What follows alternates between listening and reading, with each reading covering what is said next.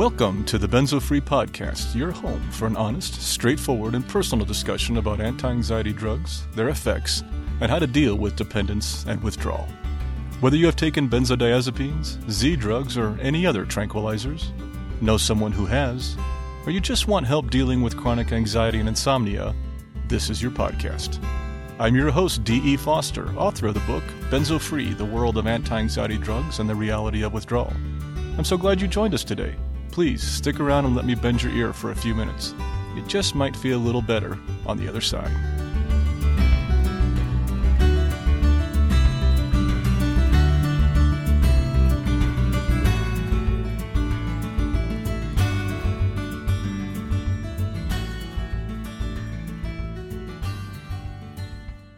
Hello there, this is D, and welcome to episode 24 of the Benzo Free Podcast.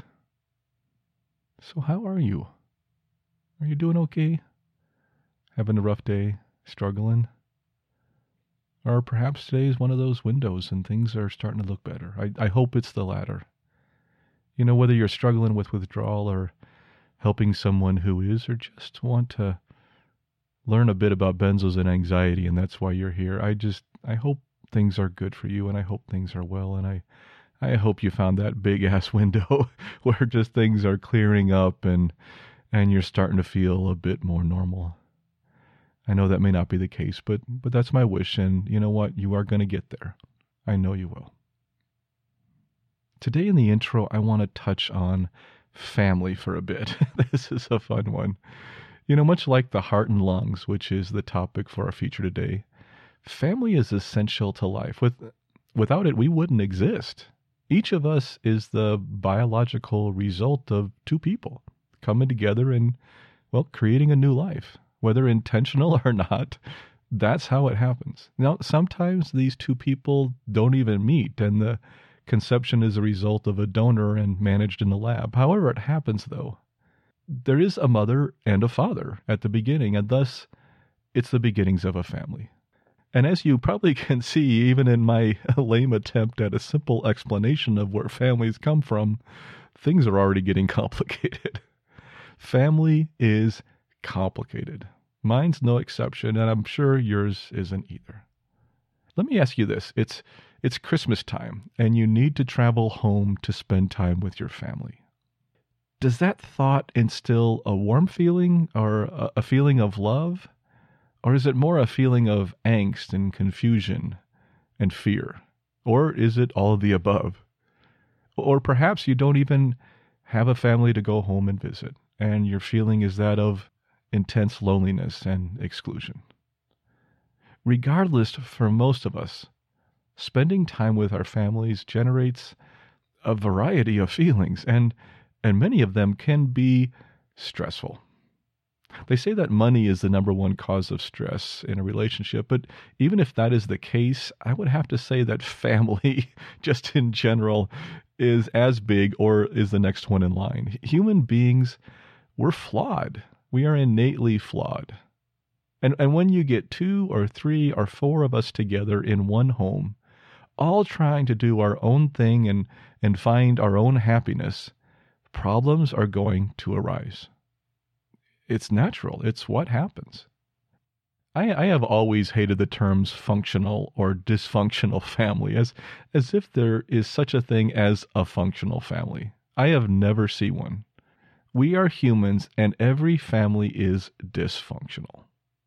In fact, quite often, the ones we think are the poster families for functionality are a boiling cauldron of unrest, unease, and dysfunction underneath.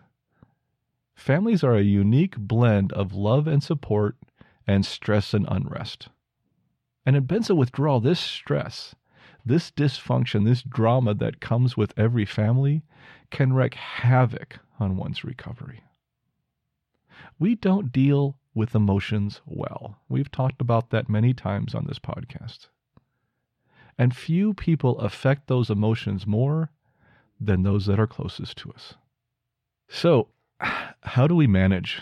How do we find some semblance of calm in the midst of this family drama? Well, part of me just wants to say we don't and leave it at that.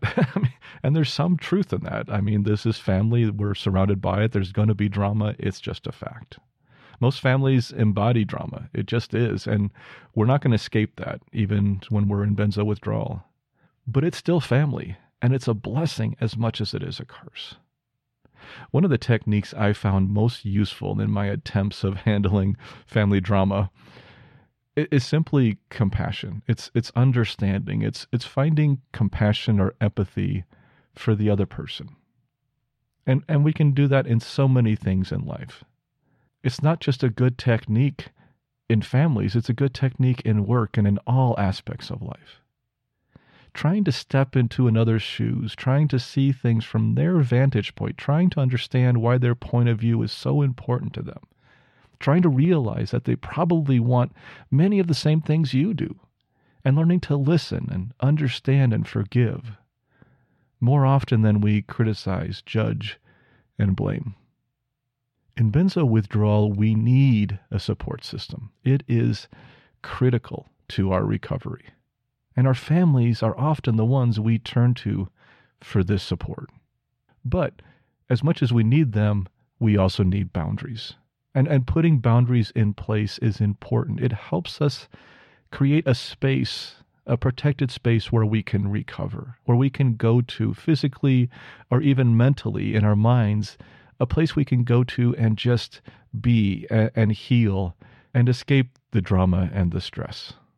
But we also need understanding of others, of members of our family, and understanding how our illness affects them and their lives.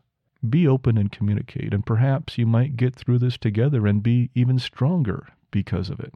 I'm still learning these lessons and I have a long way to go.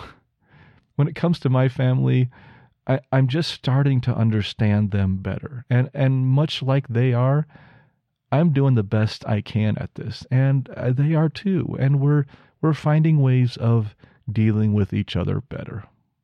So to close out my intro, I just want to let you know that family, like every other aspect of life, comes with good and bad. Try to focus on the good. Try to enhance the good.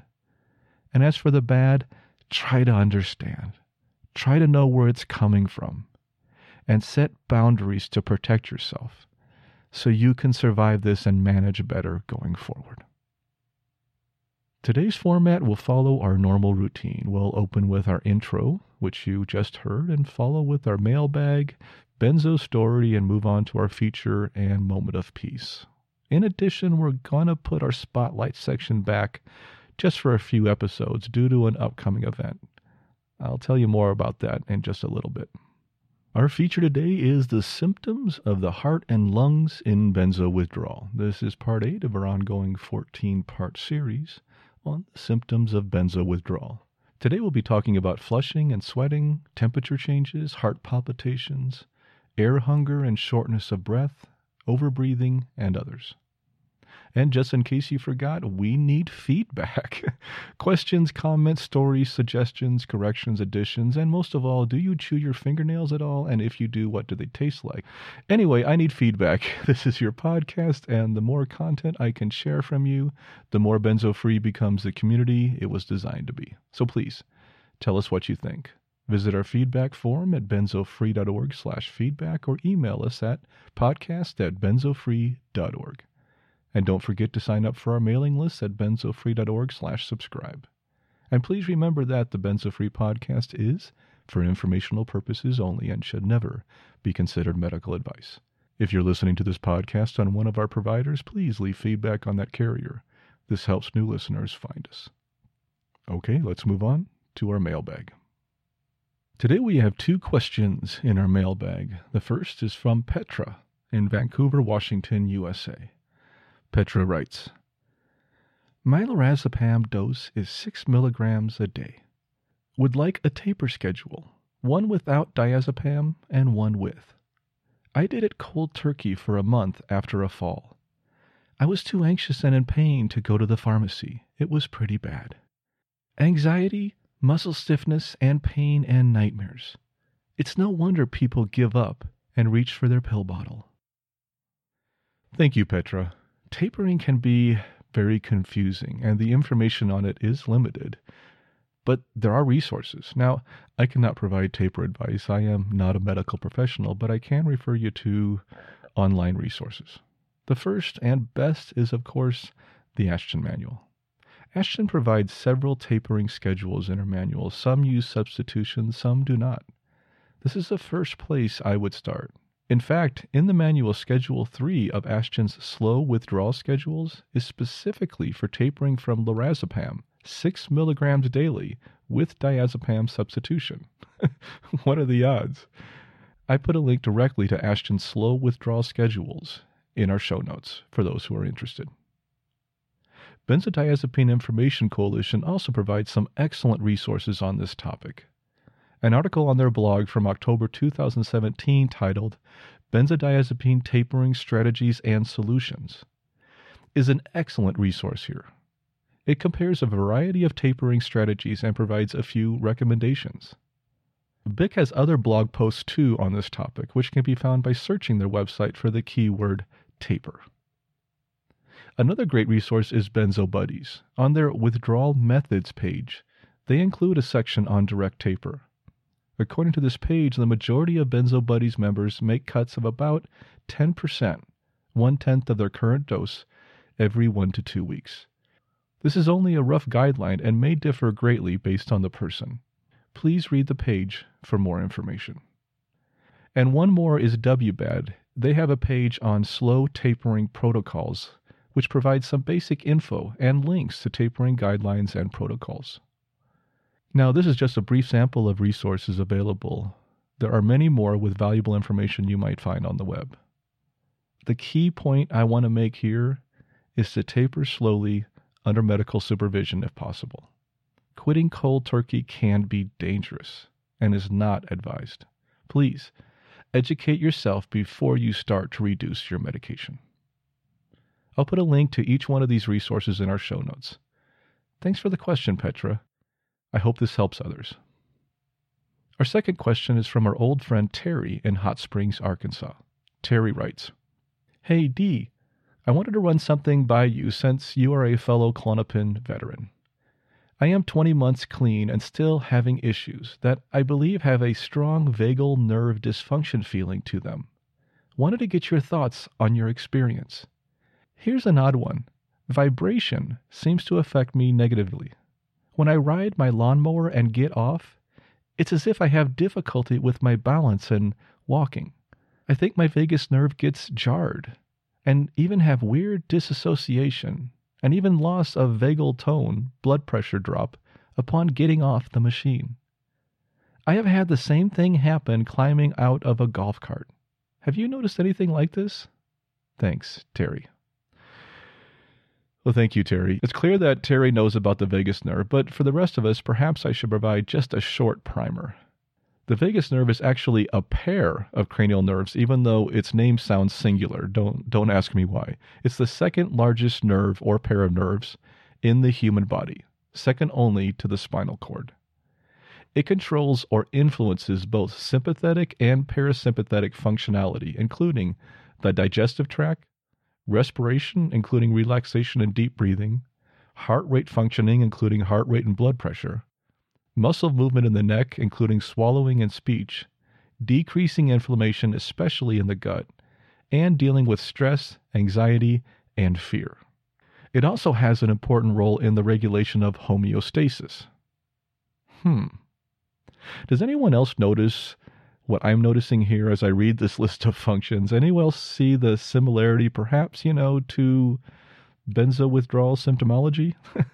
When Terry asked about vibrations and the vagus nerve, he was dead on. Vibrations, manual stimulation, and electrical stimulation can all affect this nerve and its functionality. In fact, there is a treatment called vagus nerve stimulation. A friend of mine actually introduced me to this. It involves electrically or manually stimulating the vagus nerve. It is currently used as add-on treatment for epilepsy and treatment-resistant depression.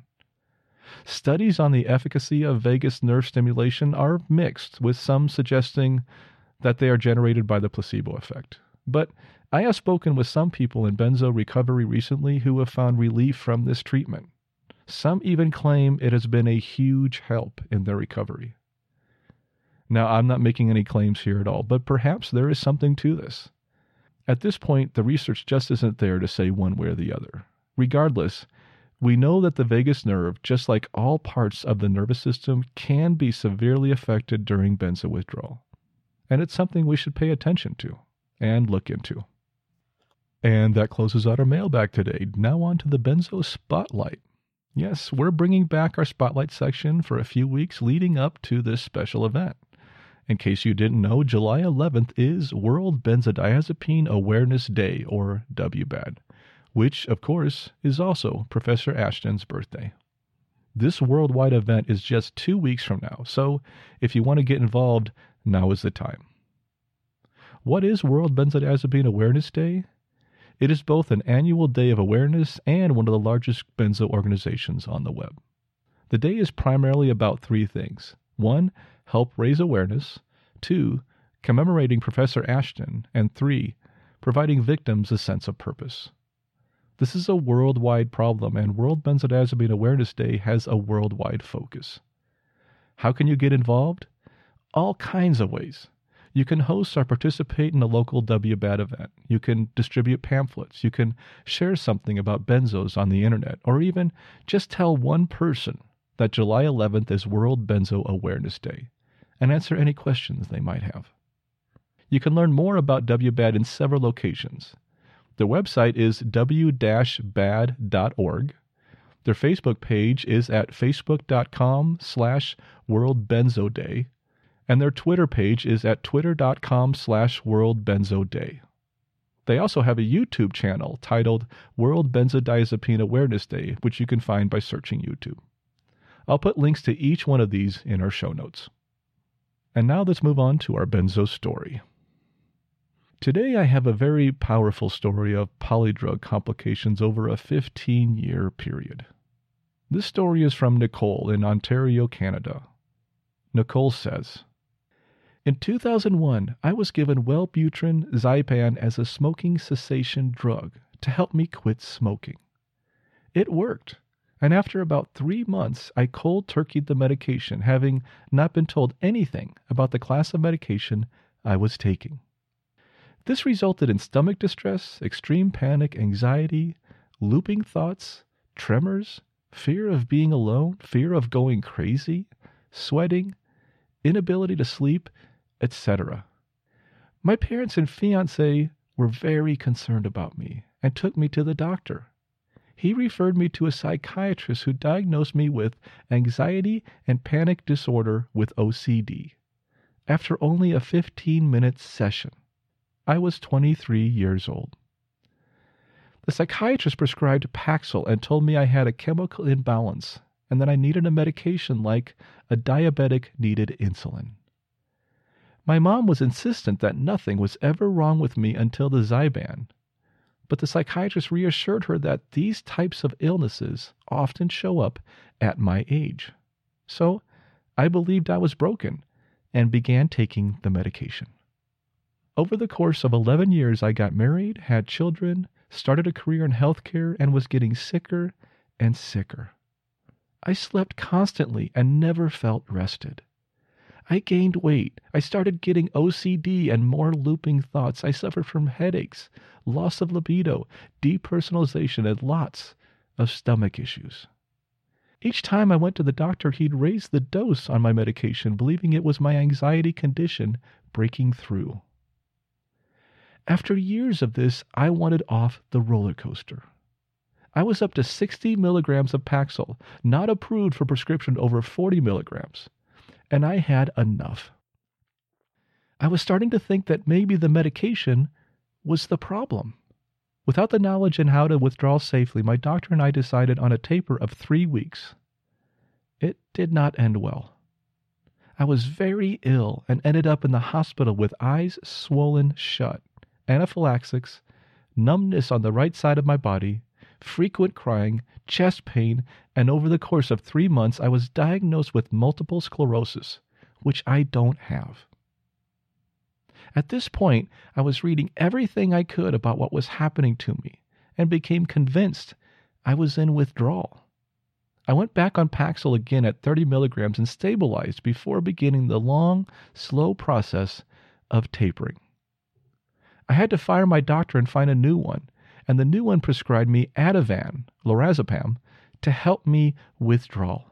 I was concerned about a physical addiction in which I was told not to worry because I don't have an addictive personality and he wouldn't let me become dependent. Ativan worked wonders. They could stop a panic attack in its tracks, and over the course of 18 months, I was able to get my Paxil dose down to 15 milligrams, where I still am today. The problem was, even though I began taking Ativan sporadically, I started getting rebound panic from it, which required me to take it more often. Of course, I didn't realize this at the time. By then, I was taking 0.5 to 1 milligram 3 times per week. Then I read Mad in America and realized I was in big trouble. So I stopped the Ativan cold turkey, believing it would be fine because I didn't take it every day. I woke up the next day unable to walk because of muscle rigidity and was hospitalized for 2 weeks. I spent close to a year with physio, home care, and in and out of a wheelchair. During the time I was in the hospital for those 14 days, I was prescribed Ativan every single day, but the dose had been 2 milligrams. When I got home without Ativan, my blood pressure tanked and I was back to the doctor shaking, sweating, and experiencing rolling panic attacks. He promptly prescribed Ativan until we could figure out if my multiple sclerosis was back. After taking Ativan, almost all the symptoms went away. And I knew, just knew, it had been the drugs all along. So I stabilized at 2 milligrams and began a 22-month taper off Ativan while halting my Paxil taper. I felt every single reduction and experienced almost every symptom that Professor Ashton discusses. It was a horrifying experience, one that I'm so thankful to be on the other side of. At nearly 3 years free of Ativan, I am finally feeling healed. I can't pretend there wasn't lasting damage, thyroids and hormones and gut issues, but I'm working on repairing those with a naturopathic doctor. I've rebuilt my life the last 5 years and happy, content, and stronger than I've ever been before. Thank you so much, Nicole, for sharing your story. The polydrug complications so many of you go through are harrowing, and I'm so sorry for your struggles. But this was the story of success through it all, and it's always good to hear those. I am so glad you are doing well. I've been corresponding with Nicole since February, and she has been a great supporter of Benzo Free, and Nicole, thank you for that. Nicole would also be happy to connect with others on social media if you're interested. I'm going to put her Facebook and Instagram links in our show notes. Please reach out to her if you'd like to. Thanks, Nicole. We'll talk soon. And don't forget, I still would love to hear stories, short ones, long ones, even if it's just a paragraph or two, I would love to share it here. Just go to our feedback form at benzofree.org/feedback to share your story, or send an email to podcast@benzofree.org. And don't forget that you can also submit your story in your own voice. Instructions for this are on our feedback page. Let's move on to our feature. Today, our feature topic is symptoms of the heart and lungs in benzo withdrawal. This is part 8, as I mentioned in the intro, of our ongoing series on symptoms of benzo withdrawal. As I mentioned in the intro, the symptoms include flushing, sweating, temperature changes, heart palpitations, air hunger or shortness of breath, overbreathing, and others. The heart and lungs. Few organs in the human body are more essential. Every second of every day your heart beats, and your lungs expand or contract, all in some elaborate dance to provide blood and oxygen to the rest of your body. We celebrate these functions in poetry, in song, in art, and attribute additional traits to these mysterious organs. Breathing and the breath is often synonymous with life. And when it comes to relaxation, calm, and dealing with anxiety, breathing is a priceless tool. In fact, on my desk I have a cut piece of bark wood with a one-word inscription on it, which I look at daily. It just says, breathe. And our hearts are equally as important. We often attribute love and goodwill to our hearts. In fact, Confucius once said, "Wherever you go, go with all your heart." In art, the heart is the soul. It's the essence of love. On the flip side, the heart is also the home to pain, hurt, and disappointment. Emily Dickinson once said, "If I can stop one heart from breaking, I shall not live in vain." The human spirit has attributed a vast array of qualities to our heart and lungs, and many of them inspire great passions and expressions of our desires. But today, we're more focused on the actual physiology of these organs and how their functioning can be affected by benzos and withdrawal. Most of the symptoms in this category fall under control of something called the autonomic nervous system. The autonomic nervous system controls the inside of the body. It helps keep the body's internal environment functioning within normal parameters. It is divided into two divisions, the sympathetic and parasympathetic.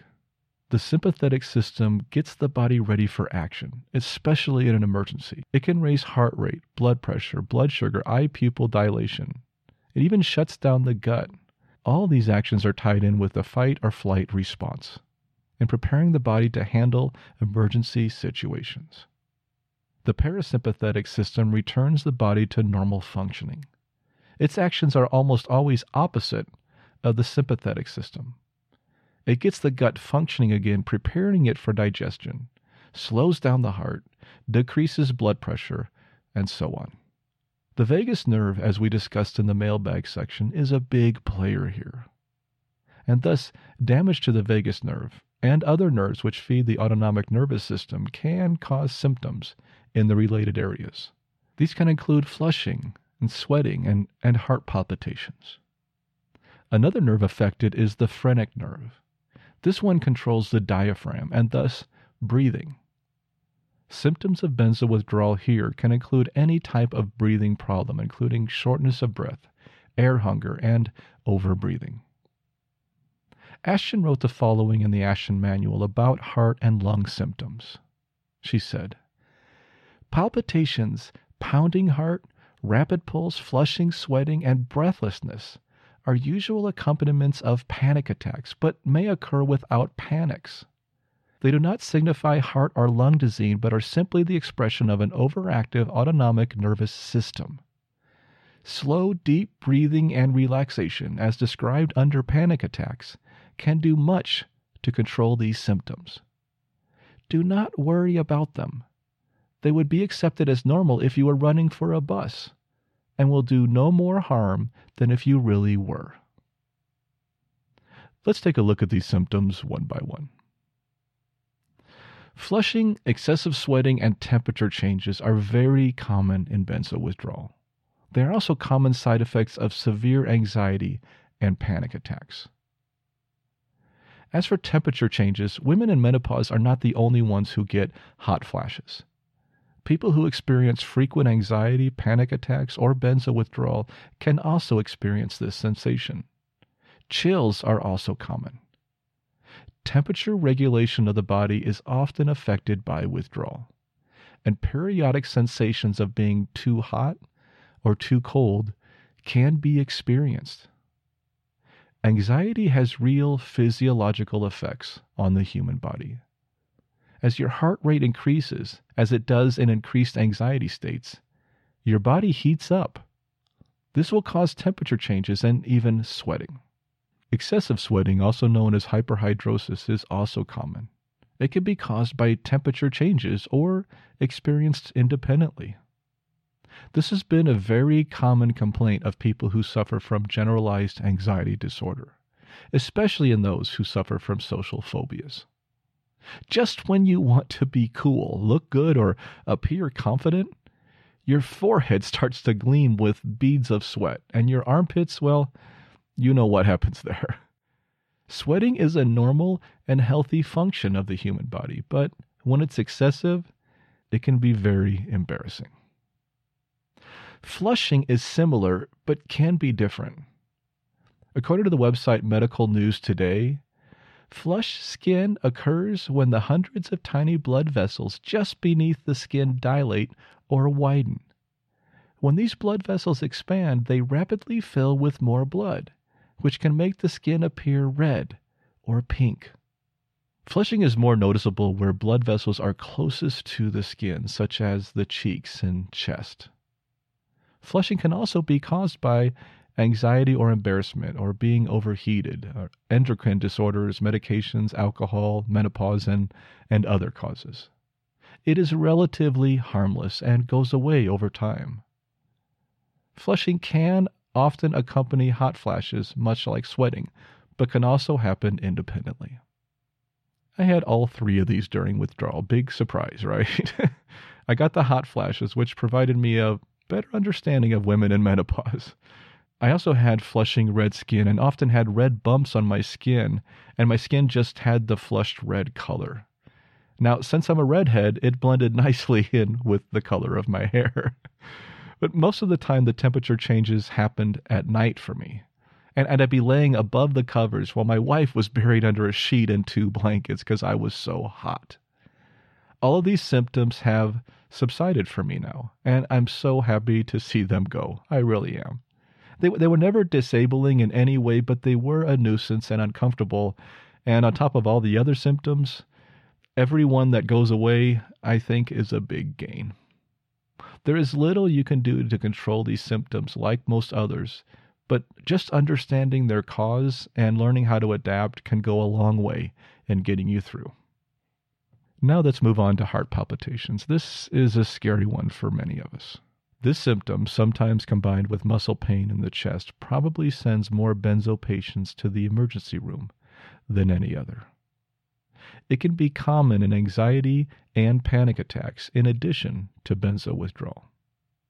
We're so programmed to panic when we have chest pain of any kind and rush to the emergency room. Why wouldn't we be? So when we have symptoms like this, it adds to our ever-increasing anxiety and thus only makes things worse, and you wind up with another one of those vicious cycles. This was true in my case. Heart palpitations often feel like your heart is racing, fluttering, or pounding so hard it will pound right out of your chest. It can also feel like your heart is skipping a beat. If you also have chest pain from muscle tightness or gastric distress, both very common during withdrawal, it can be near impossible to know the difference between a heart attack and the symptoms. The good news is that heart palpitations are usually benign. It's usually just a hiccup in the heart rhythm, and it's harmless. But it is possible that they could be caused by a heart disorder, like atrial fibrillation or AFib, which is a heart rhythm disorder, or arrhythmia of some kind. The key problem is that there is no clear way to know the difference. So it's not a bad idea to get it checked out initially, just to be sure. But once you have been checked out and given the all clear, then the next time you can be a little more at ease. Or at least that's the case in theory. Other causes of palpitations can include too much alcohol, caffeine, or chocolate, or dehydration, or low potassium, low blood sugar, fever, illness, and certain medications. These suckers are scary. I mean, I gotta tell you, I've had plenty during my withdrawal, and they were often combined with chest pains like I mentioned above. These would most often happen at night for me. Acid reflux for me, which was aggravated by my withdrawal, often kicks in at night because I was in a horizontal position. Thus, I'd get chest pains in combination with heart palpitations. I went to the emergency room twice during my withdrawal due to this combination of symptoms, and I had a few doctor visits to my general practitioner also based on these symptoms. All in all, I think I've had about 5 or 6 EKGs, or electrocardiograms, during my withdrawal. The most recent only a few months ago. My doc is used to me now and gives me the test when I ask, and I am grateful for that. I think she knows it will calm me down and is the best thing for me in the long run. Still, most of the time now, I know the cause, and I can calm myself down and don't need medical testing. The good news for me is that every EKG I have taken was negative for any heart problems. In fact, one doctor showed me the strip after my test and said if I needed to show a strip of a perfect heart rhythm to a class, he could use mine. This would keep me going for 6 months or so. It was a major relief. But then one night the fluttering starts again and the chest pain set in, and I'm laying there trying to talk myself out of going to the ER, which I usually do, but it is not a fun experience. Like almost all symptoms of withdrawal, these are benign and will ease over time. These have become extremely rare for me now, and I am very, very grateful for that. Now, there are specific medications that are commonly prescribed for heart palpitations. These can include ACE inhibitors, beta blockers, calcium channel blockers, digitalis, diuretics, and yes, even anti-anxiety medication. Unfortunately, most of these medications come with their own set of complications. As mentioned above, beta blockers can be prescribed for this condition if severe. They can also be useful in managing extreme muscle tremors and motor jerks. Ashton says the following about beta blockers. They are not a cure, but can sometimes help people through a difficult situation. Unfortunately, just like so many other drugs, they also need to be withdrawn from properly. Ashton follows up with the following. If beta blockers have been used regularly for any length of time, they should be withdrawn slowly by tapering the dosage, as they too can cause a withdrawal reaction of increased heart rate and palpitations. So, unless a symptom is extreme and is hindering your ability to successfully withdraw, it's usually wise to be cautious about adding any additional medications of this type. Please, do not add or continue any medication without the supervision of your doctor. Now let's move on to breathing. There are all sorts of breathing problems associated with anxiety and thus with benzo withdrawal. Some of these can include faster breathing or hyperventilation, shortness of breath, overbreathing, chest tightness, breathlessness or feeling of suffocation, feeling faint, air hunger, and others. Let's start off with shortness of breath. Most of us are familiar with this one. When we get anxious, we often breathe faster. It's part of the fight or flight response. It's also the part of excessive exercise. When this response kicks in, your body is trying to get more oxygen to your muscles, preparing them for quick movement. This can cause shortness of breath or even hyperventilation. The best remedy for this is to slow your breathing. Calm yourself down and focus on your breath. Take deeper and slower breaths. This will help return your oxygen CO2 levels to normal and will also help calm your anxiety at the same time. An excellent technique to use here is diaphragmatic breathing. Here's an explanation of this technique from healthline.com. Sit up comfortably in a chair or lie back on a flat surface like your bed with your head supported. Place one hand on your upper chest and the other below your rib cage. This will allow you to better feel your diaphragm as you breathe. Breathe in slowly through your nose so your stomach moves out against your hand. Tighten your stomach muscles. Let them fall inward as you exhale through your nose or your mouth, depending on what's easier for you.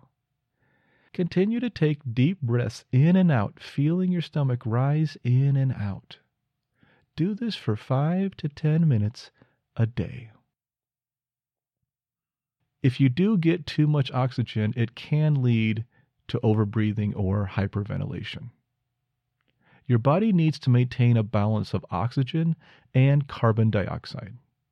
When you get too much oxygen, then you can start to hyperventilate, actually making the situation worse. Hyperventilation syndrome, HVS, is when you have a pattern of overbreathing, which can happen in certain conditions, such as benzodiazepine withdrawal. This syndrome can be quite common and is a common cause of dizziness. In fact, about 25% of patients who complain about dizziness are diagnosed with HVS. HVS and overbreathing can cause chest pain. When a person overbreathes, the lungs can become overinflated. This can cause the rib muscles to help expand the rib cage, leading to possible chest pains. Remember when we spoke about heart palpitations and chest pains earlier? This is another factor which can trigger that and can often be mistaken for a heart attack. In fact, this was part of my problem. I was overbreathing at times during my withdrawal, and it could even be painful to take a deep breath. I believe this overused my rib muscles, and since our muscles are so tight and locked up in withdrawal, it made the problem worse. I was even diagnosed with costochondritis, which is inflammation of the cartilage in the rib cage. This might have been another condition which added to my pain, or just a misdiagnosis of the original issue with overbreathing. So many of our symptoms are cascades of other symptoms, and each influence the other. It can be very difficult to identify the original cause of a symptom. If you feel you have a problem with overbreathing, it's good to get it checked out. Just like heart palpitations, you want to make sure something more serious isn't wrong. If not, certain breathing and relaxation exercises can help. In case you are wondering about breathing into a paper bag during hyperventilation, it is no longer medically recommended. Now let's take a look at air hunger, or dyspnea. According to the Merriam-Webster dictionary, air hunger is defined as abnormal deep, rapid, labored breathing, or a sensation of not being able to breathe in sufficient air, or of needing to breathe in more air that typically results in deep, rapid, labored breathing. The simple definition is to be hungry for air. According to Medical News Today, symptoms of dyspnea or air hunger can include feeling smothered or suffocated, labored breathing, tightness in the chest, rapid, shallow breathing, wheezing, and coughing. The primary causes of air hunger are asthma, heart failure, COPD, lung disease, pneumonia, and psychogenic problems linked to anxiety. Now, the first of those 5 causes are quite frightening, but thankfully, during benzo withdrawal, we are usually focused on the last one, anxiety. Still, just like the others in the list, it's good to get checked out by a doctor just to be sure. There are other causes of air hunger which can be quite serious. Waking or gasping for air can also be a sign of air hunger or a similar problem. While it is a common sign of sleep apnea and should be checked out, it is also common in people who suffer from, you guessed it, anxiety, and thus, like everything else in this list, benzo withdrawal. Nocturnal anxiety or a nighttime panic attack can cause you to wake up gasping for air.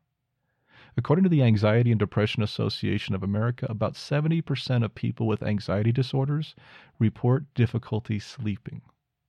And this is even more true during benzo withdrawal, and may be a significant factor for insomnia problems during this time. Air hunger can be frightening and disturbing. For me, it came in the method of waking, gasping for air. This was definitely not pleasant. But I could usually calm myself down after it, and most of the time I could get back to sleep. Sometimes I couldn't. I also experienced air hunger often when I would meditate. I would calm down enough during a meditation session, and then, almost like I stopped breathing, I would feel the intense need to take a few quick breaths as if I was out of air. This wasn't as frightening as the gasping when I was trying to sleep, but it was uncomfortable and sometimes concerning. Both of these symptoms have basically disappeared for me, and, as with all the other symptoms that disappear, I am glad. And that should wrap up our feature.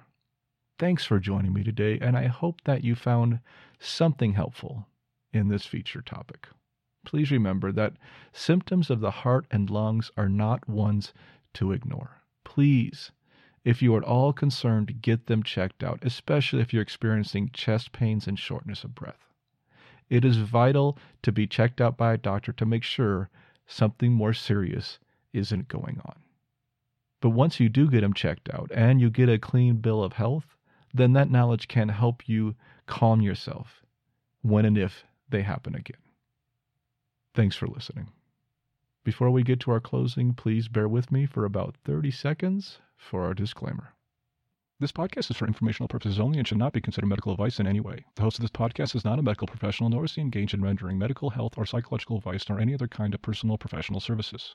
The views and opinions expressed by our listeners and interview guests on this podcast, whether read from textual submissions or presented in their own voice, do not necessarily reflect those of the Benzo Free podcast or of its host. Withdrawal, tapering, or any other change in dosage of benzodiazepines, non-benzodiazepines, or any other prescription drug should only be done under the direct supervision of a licensed physician. Our full disclaimer can be viewed on our website at benzofree.org/disclaimer. And that brings us to our closing, our moment of peace. It's just 1 minute, and it's an opportunity to quiet your mind before you return to the chaos of the real world. The way this works is that I'll give you a brief introduction, perhaps a suggestion of something to focus on. Then I will play a soft bell which will indicate the start of the 1 minute. This will be followed by another soft bell which will indicate the end of the 1 minute. And that will be the end of the episode. Feel free to continue to meditate if you choose. If not, continue on with your day. Please remember that you should be in a safe place to do this. If you are driving or another activity where it is not safe to close your eyes and meditate, then please wait until you are. Today we're going to do a disconnection meditation. Most of you have been through withdrawal, know that feeling of our over-obsessive thoughts, that feeling of being overwhelmed, of being trapped in the negativity of withdrawal or in the issues of your family, friends, or the world around you. Well, that's what today's meditation is for. We all need to disconnect at times from technology, from the internet, from our jobs, from our friends, even from our parents, children, and partners. Every single one of us needs that space. Every single one of us needs that place. That place where we can step back and see the big picture and realize that things come and go, and most of the time we can't control them, and that's okay. Today, I ask you to find a quiet place. Perhaps it's a remote spot of your house, or a storeroom at work, or even just sitting in your car in the middle of a parking garage. It doesn't matter where. Just find a place where you can spend some time and let the world go by without you for a while. Today's mantra is one we've done before, and it's simply, everything is okay. You could also say everything is fine or everything is all right. Use whatever works for you the best. Let's get started. Close your eyes and relax. Take a deep breath in. Hold it for a second and let it out slowly. Let's do that again. Take a deep breath in. Hold it for a second and let it out slowly along with all the stress of your day. One more time. Take a deep breath in. Hold it for a second and let the breath out slowly, relaxing your entire body. Now just breathe slowly and naturally, and focus on your mantra, everything is okay. And if your mind wanders, just gently bring it back to your mantra. No judgment at all. Continue to do this for 1 minute.